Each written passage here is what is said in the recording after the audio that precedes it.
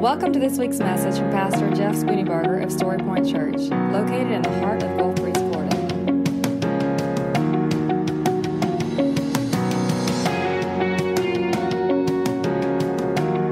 And now, here's Pastor Jeff Spooneybarger with this week's message from Story Point Church. So this morning, if I were to put the message if I were to give you an infomercial to try to get you to buy what I'm selling today, it would go something like this. Are you lonely? Are you feeling purposeless? Are you looking for hope and a future? Do you need some substance in your life? Then turn your me into a we, and you will find it. How's that? Are you ready to buy? Open your Bibles to Ephesians chapter 4. Ephesians chapter 4. It was an interesting thing preaching at First Baptist this morning because I intended to go all the way through this passage, but the struggle was real for me in that it seems as though there's so much in the beginning few verses that if we just skip over them, it would do us an injustice. And so I started thinking, you know what? We're not really on a clock, and you guys don't know where we're supposed to end, except I just told you. But so I just want you to walk gently through this passage with me today and then next Sunday.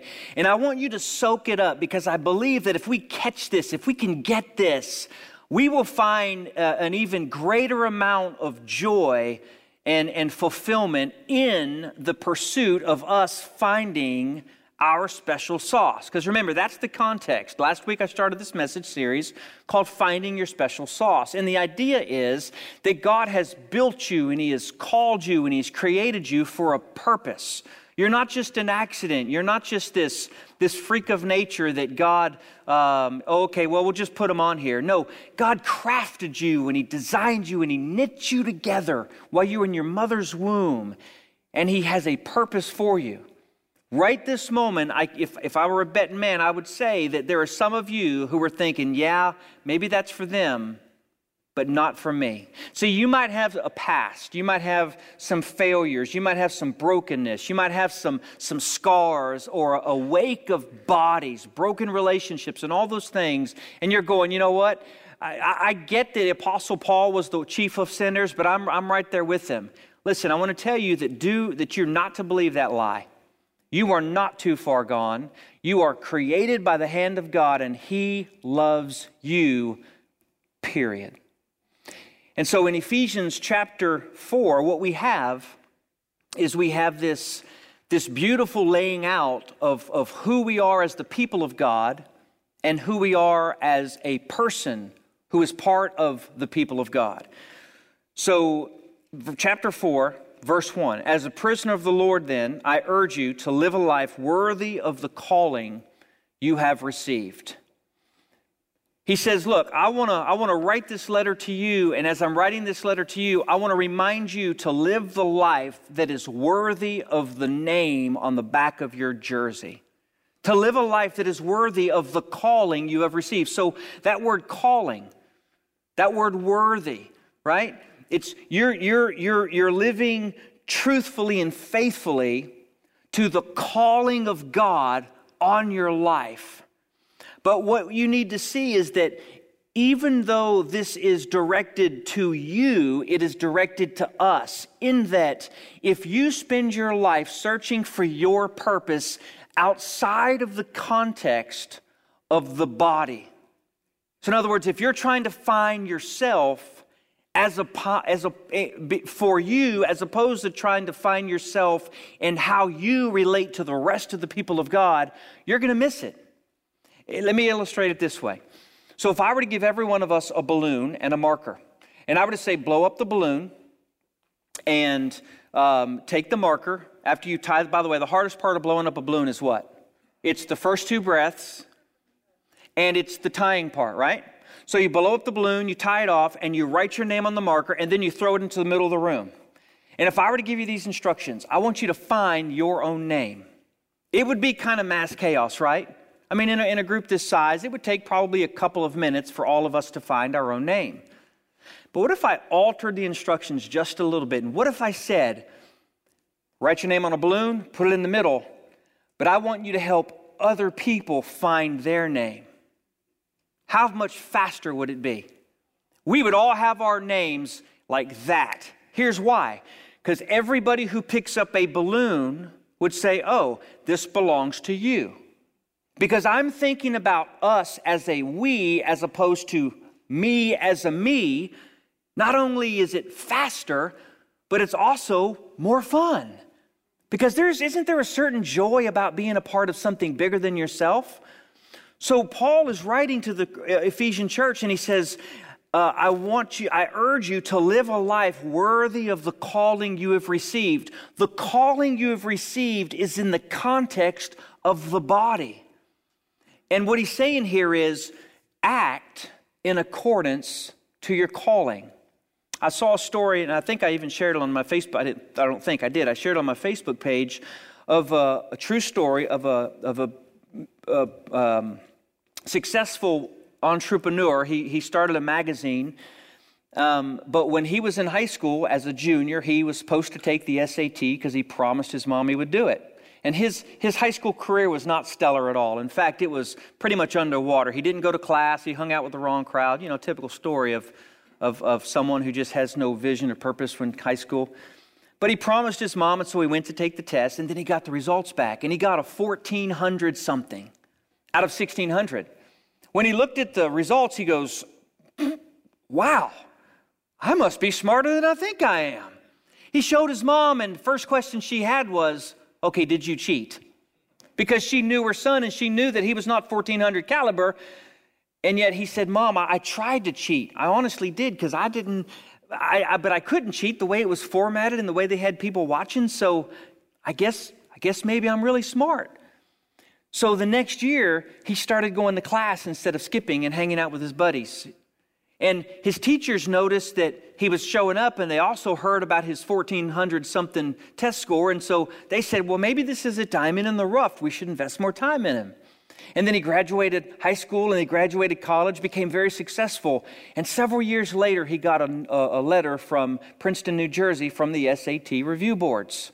And the letter read something to the effect of, Dear Sir, we periodically review our testing practices, and we found a slight error in your SAT results. We accidentally sent you and 12 other people the wrong scores. Your actual score was a 700.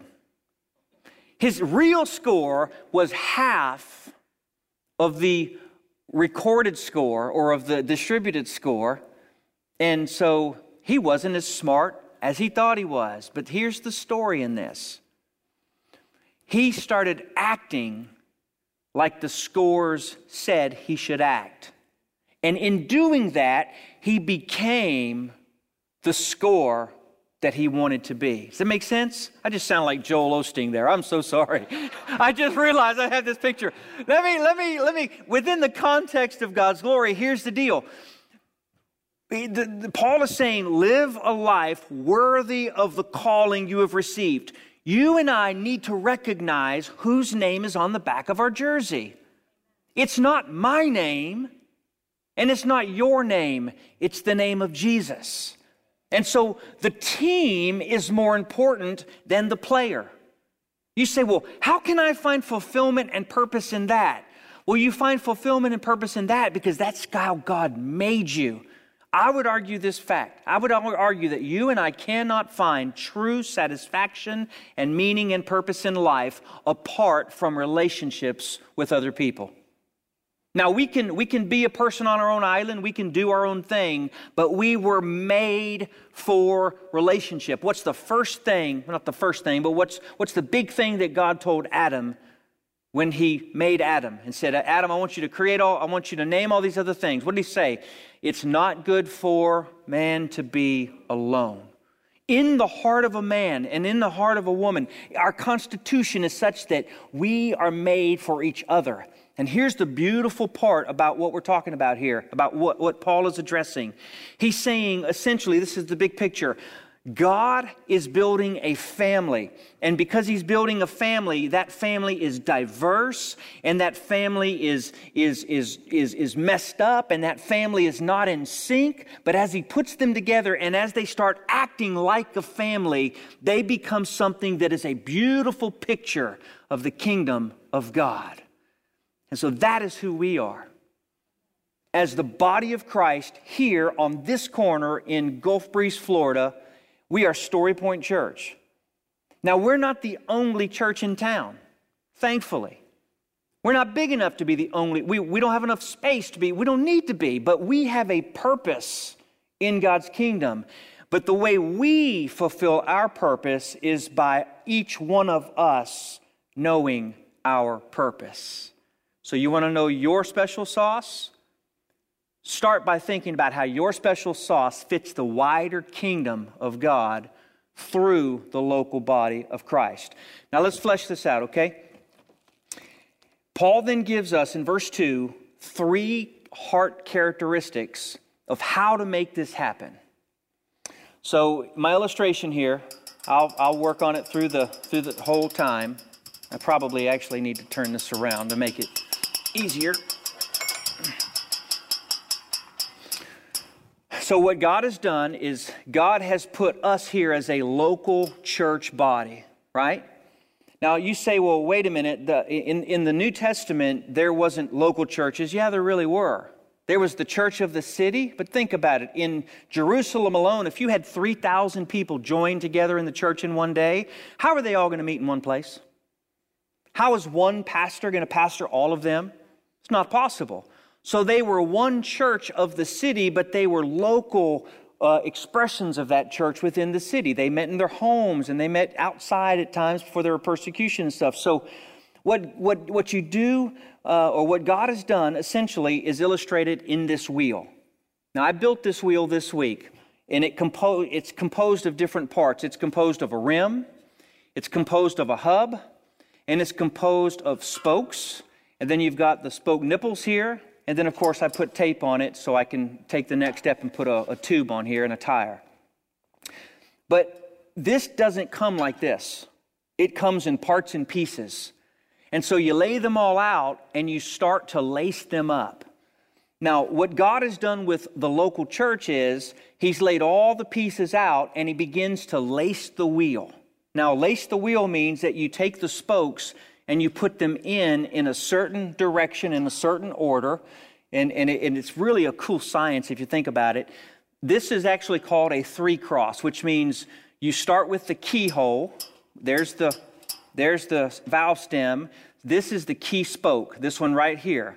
Everything starts with this. So when you start building the wheel, you lace the wheel together, but it's flimsy and floppy. And it's not functional as a wheel. It's essentially a potential wheel, but it's not really a functional wheel, right? If you were to ride on it then, it would not work at all. What God has done is He said, okay, I'm building the body of Christ. For us, how this works for us is we are the local body, a local body, but there are certain characteristics that have to happen in us so that He can begin to make this wheel a useful wheel. The 3 heart characteristics are counterculture, and they're actually counterintuitive. The 3 are these. It's humility, it's gentleness, and it's patience. Verse 2, he says to the church, be completely humble and gentle and be patient, bearing with one another in love, and make every effort to keep the unity of the Spirit through the bond of peace. There is one body, one Spirit, just as you were called to one hope when you were called, one Lord, one faith, one baptism, one God and Father of all, who is over all and through all and in all. So in other words, there is one wheel. All of these parts, though, have to work together, understanding that they are just parts that are useless unless they are put together to form the wheel. Now, these 3 characteristics, the first one is humility, right? Verse 2, be humble, be patient, Actually, be humble, be gentle, be patient, right? Humility was not even a word that the Greeks and the Romans would have understood. Back in the days when these were written in Jesus' time, if you were to be humble, it would mean that is a horrible, terrible thing. The philosopher Aristotle would tell you that true wisdom comes from pride. It's knowing who you are. It's all these things. It's self-assertion. Think of how upside down the world is when you consider these three things. Where in the world do you find the virtue of humility a promoted or a projected virtue? In the church, not in business. Now, there are some business books out there that are starting to catch on, but this is a Jesus idea. When it comes to humility, here's what it means. Humility is the antithesis of what? Pride. What is pride? Pride is the beginning of all sin. Think about it. Lucifer fell from heaven. Why? Because of pride. He said, I want to do it my way, not God's way. Adam and Eve sinned because I want to do it my way, not God's way. Cain and Abel, that whole disaster happened because Cain said, hey, his is better than mine. I want mine, right? And so pride is this me first idea. It's this self-centered. It's this self-promoting heart attitude that is at the very root of everything broken in your life. Every relationship in your life and in my life that is broken, it is broken fundamentally because of pride. Test that. Poke it and prod it. Is that true or not? Why? Now, it may not be your pride. It may be the other person's pride. You right? So not every relationship in your life and in my life that is broken is because of us, right? Sometimes it's somebody else, but if you consider both sides, pride is involved somewhere in there. Paul says, to be the church or the people of God that we are called to be, live a life worthy of the calling, humility has got to be the chief heart attitude. That means I'm thinking of you more than I'm thinking of me. When you look at the culture in which we live, true humility is hard to find because everybody's jockeying for first, right? You even see this in the animal kingdom. If you take a pack of hunting dogs and you put out a giant bowl of food, there's not anybody who goes, oh, go ahead, I'll wait until you're done. No, it's whoever gets there first and whoever can eat and not breathe the longest is the one who's going to get most of the food. Seriously, you watch that. I don't know if you've ever seen it, but it's just this roar, right?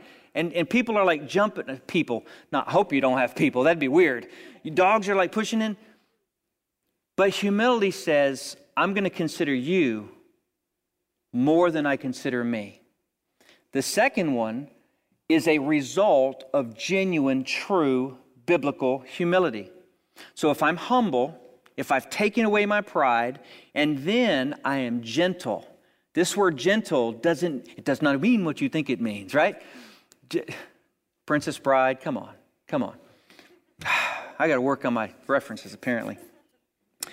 To be gentle, another word for gentle in the scripture, or another translation of the word gentle, would be meekness. Again, the Greeks and the Romans didn't think that meekness was a virtue. They felt it was a vice. To be meek does not mean weak.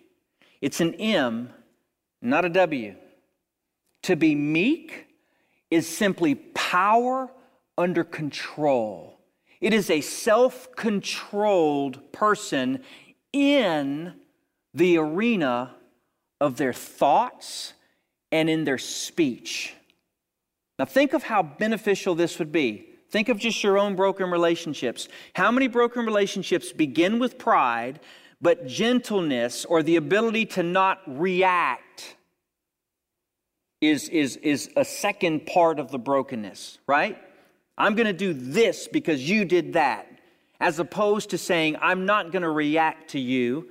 I'm going to be self-controlled. It's not weakness. It's the ability to say, I don't have to prove myself. I don't have to exert myself. I don't have to make you understand. It's this self-confidence, if you will, in ultimately what is truth. So a person who is mature is a person who is humble and then who doesn't have to convince anybody else of their own worth. Can I just take a little side rabbit trail here? How many times do we find ourselves trying to convince somebody else of our own worth?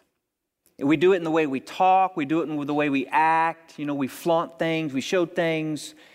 It's almost like we don't believe it ourselves, and so we have to tell somebody else in order for us to really believe what we're trying to say. That's not maturity. That's actually being an adolescent. I don't say that pejoratively. I'm just saying when a person is mature, they can walk into a room and the room not like them, and they go, okay. Have you gotten to that place in your life yet? I know a lot of you have. Isn't it freedom? Like, you don't like me? Okay. Oh, you're going to delete me? Okay. I mean, it's not that I don't like, I'd love to be friends, but okay. How marvelous is it for nobody else to have control over your feelings and your thoughts and your emotions? Because you don't have to convince anybody. You don't have to prove anything, right? When you have humility, that stacked on top of that is a gentleness, a self-control of how you react to people and how you speak with people and how you deal with people. And then on top of that, you have patience. I love this part. What patience is the ability to wait for God to do His work in the situation. Amen? That's good, ain't it? That's worth the price of admission. Some of y'all, it's like 25 cents, right? Here's the deal. So to have patience and trust that God is at work, and your job and in my job in that situation is to be gentle and kind and humble and even allow our own self to be misrepresented so that God could finish the work inside of a person's life. When you put these three things together, what you have is a group of people that are indescribable. You have a family that every other family looks at and says, man, I want to be like them. You have a family that is attractive because you don't get that anywhere else in the world. Here's the most beautiful, I keep saying beautiful, I apologize, but I'm mesmerized by the picture that God is building here. So you have humility, and you have gentleness, and you have patience, and as that is all happening, you are bearing, because of those three hard attitudes, you are able to bear with one another in love. To bear with one another means you are essentially saying, yeah, they're not quite there yet, but that's okay. They're still growing. They're still learning. And it's not like you're casting judgment on them. You're actually doing quite the opposite. You're saying, you know what? I'm willing to be a little bit wronged because I know that there's just some things just aren't seen yet. And maybe I'm not seeing it either. So we're just going to let some time pass and let God build this person and build me. And the final product's going to be beautiful. And so when you bear with one another, because you have the three hard attitudes of humility and gentleness and patience, what you have is you have a love that is a God-sized, God kind of love. You have a wheel that is becoming true, that can be useful in the bigger purpose of a wheel, a bike, or a car, or a tractor, or whatever, right? So here's the thing about this word love. It says, bearing with one another in love. Now, you might have heard that there are 3 Greek words used for love. There's actually more than just 3 Greek words, but 3 Greek words that we normally play off each other when it comes to this term love. So the first Greek word is eros, and it's a physical, affectionate kind of love. By the way, all 3 of these loves are good loves. None of them are evil, but they're just deepening in their level of love. So the eros love, a physical, affectionate kind of love. You have the phileo love, which is a brotherly love. So what state, what country? It's country. Philadelphia, Phileo. That's why Philadelphia is known as the city of, that's where that comes from. You could add a V8, right? So you have the eros, you have the phileo, and then you have the agape. Now, agape love is a God-sized, the heart of God kind of love. Now, here's what I like about this. Eros love is all about me. If there is an affectionate eros kind of love, it makes me feel good, it excites me, it makes me have desire, especially when it comes to a marriage relationship. I hope you have some eros kind of love. That's a good thing. God made us that way, right? But it's a one-sided love. It's about me. A phileo love is a reciprocated love. That brotherly love, the more they're friends to you, the more you're friends to them, and that kind of love grows, right? That's a good thing. That's what a lot of us have. It's a neat thing to have. So you have a self-love or a self-centered love, I guess you could say. You have a reciprocal love, and then you have the agape, which is a God-given love. And that is one way the other direction. Agape love does not need a response. Agape love does not set conditions. Agape love does not set boundaries. Agape love is, I love you because. It's the kind of love that God calls each of us to in our marriage relationships and in our church relationships. Could you imagine what it would look like for me to love you and for you to love me with an agape kind of love, which is only possible when we are humble, when we are gentle, and when we are patient, and when we bear with one another? That kind of love would make the world say, what is going on up in there? They would.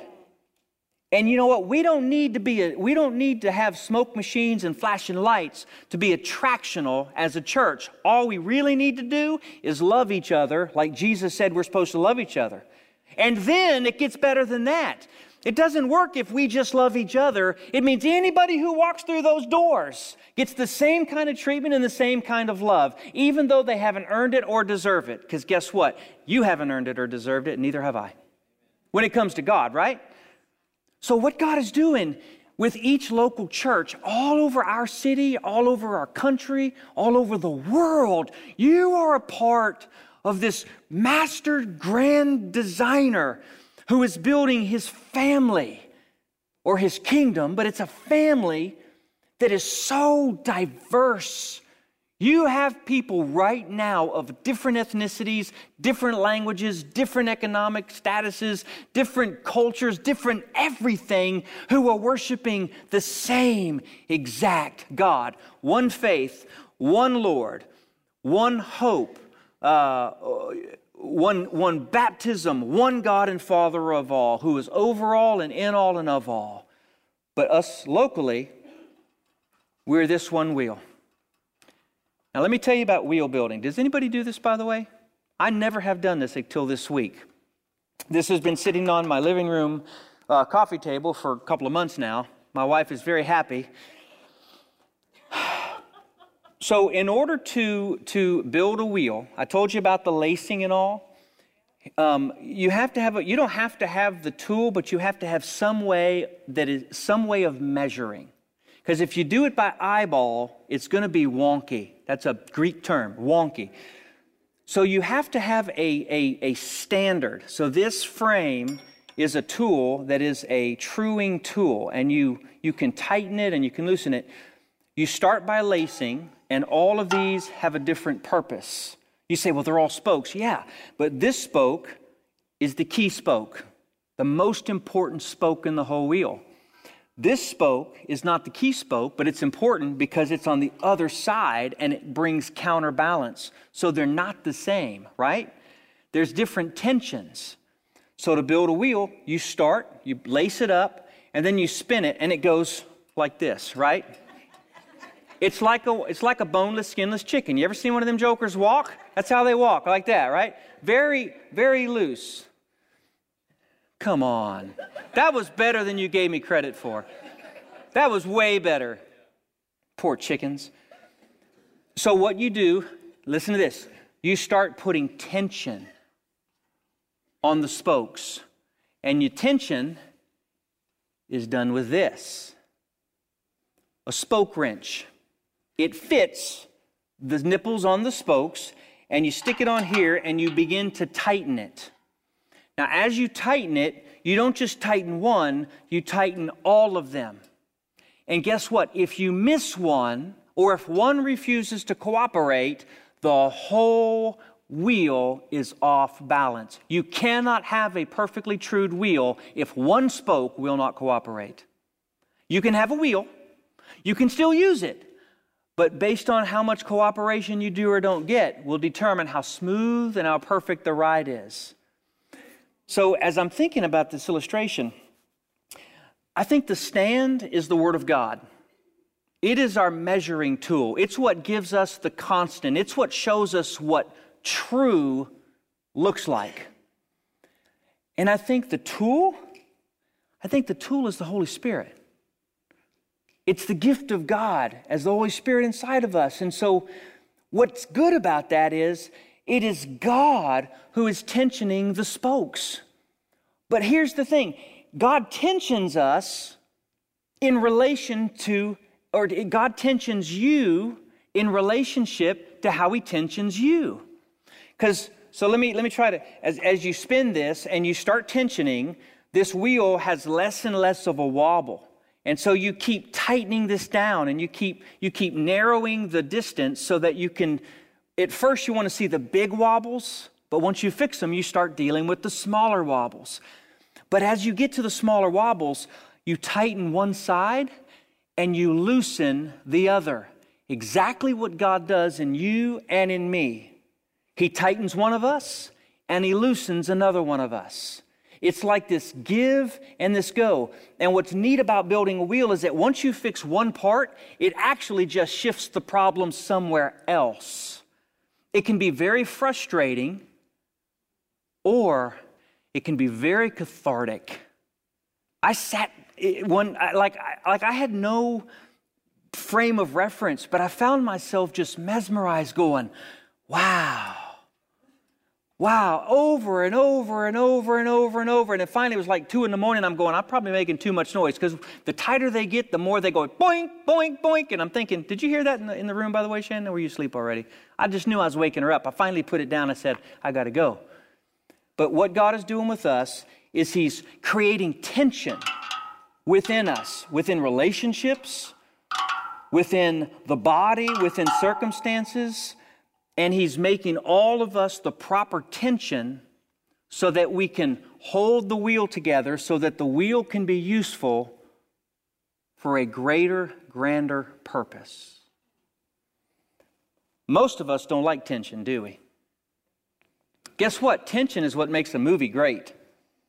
You take a movie and you pull out the tension, you have well, I spend that 2 hours, right? I mean, do you ever watch a movie where there's no highs and no lows and go, man, that was great? No. You want it just at the edge, and he's just about to die, but then somebody comes in and saves the day. There would be no Superman if there were no tension, right?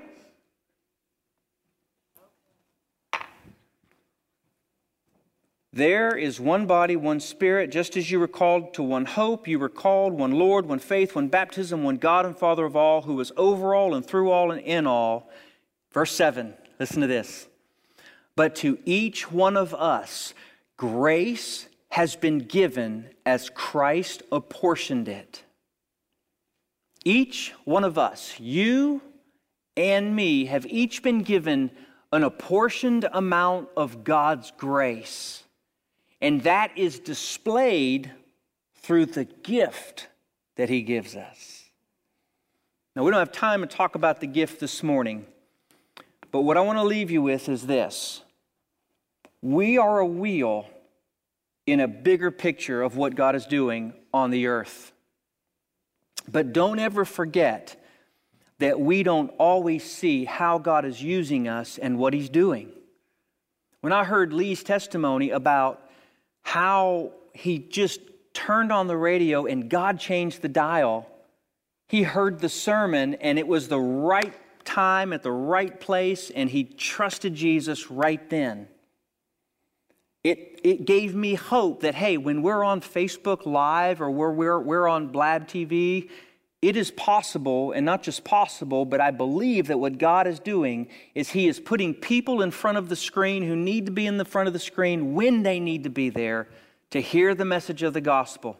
We may never get a letter, we may never get a call, but what I do know is that God's word will not come back void. And He puts you in the same spot. He puts you in your business, and He puts you in a store, and He puts you in an accident or a car crash or whatever. You say, well, wait a minute. No, God uses us in the strangest places, doesn't He? I'll tell you this little story. So right out in front of the hospital, this was, 6 years ago. I wasn't a volunteer firefighter then. I was just a regular Joe Schmo citizen, and I was actually in Benson's getting my hair cut. And I heard all the sirens, and of course, you hear sirens, you got to go find out why they're there, right? At least you don't do that too? I've always done that. I've always been a siren chaser. Curious, I guess. And so since I was waiting to get my hair cut, I went out and I saw that there was an accident right there at the light. Well, I went over and I helped one of the ladies out of the car, and as we were standing there, I noticed she was shivering, and just because it was kind of cold, it was in the wintertime. So I went to my truck and I got my hunting gear out, and I got a camo jacket and I put it on her, and she warmed up a little bit. A few years later, she wound up right here sitting in the church. And it wasn't long after that her son was born again. And then his kids have followed, and what you need to know about this guy is that his whole life had been a wreck. His whole life had been a series of brokenness after brokenness after brokenness. He was the guy that you would have said, yeah, he doesn't want to have anything to do with Jesus. And he actually listened to a CD that was given to him by a person from the church. And he let that CD sit on his counter for weeks and weeks and weeks, and then one day decided to pick it up and listen to it. And when he listened to it, the Holy Spirit convicted him, and shortly afterwards, he trusted Jesus. And then, and I could tell you more of this, it just kept going and going and going. My whole point is, how would we have known the way God would have laced all of those things together? Except that only God can do that. Most of y'all know who I'm talking about, don't you? I'm not going to tell you who it is. You just have to guess. Send me a text. I'll send it to you. So all of these things are laced together. And here's why I'm telling you this. Because somebody in this room is saying to yourself, well, I don't have much to offer. I don't preach. I don't sing. I don't play an instrument. I'm not funny. I have a pretty pedestrian life. I'm kind of boring. I don't have a lot of friends. I don't have a huge Facebook following. I don't have any computer skills. And you're listing all of the things that you can't do and all of the reasons that you're just a little peon in a group of giants. But may I remind you, that was sarcasm in case you didn't catch it. May I remind you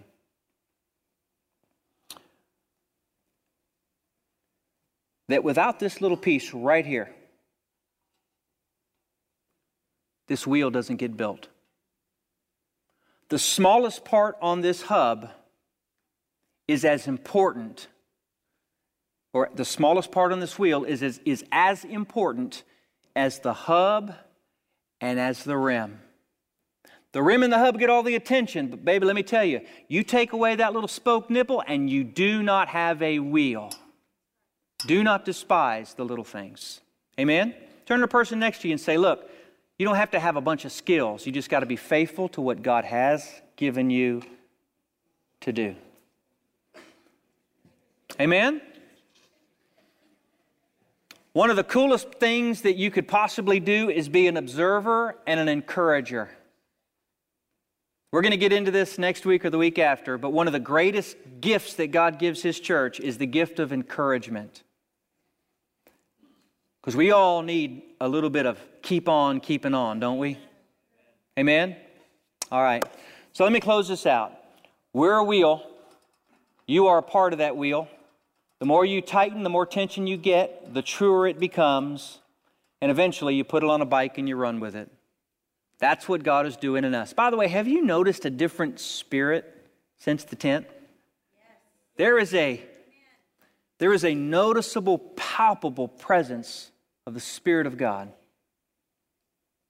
That's because God is doing something. He's not just doing something. He's doing what He wants to do. And it's a beautiful thing. God, I pray that you would let this passage sink into our hearts. Father, I pray that you would help us to understand your purpose, not only for us, but for us as the people of God here. Father, I pray that if there's anyone listening now who's not trusted you as Lord and Savior, that they would do it now. Not wait until next Sunday. Let them do it now. We ask in Jesus' name.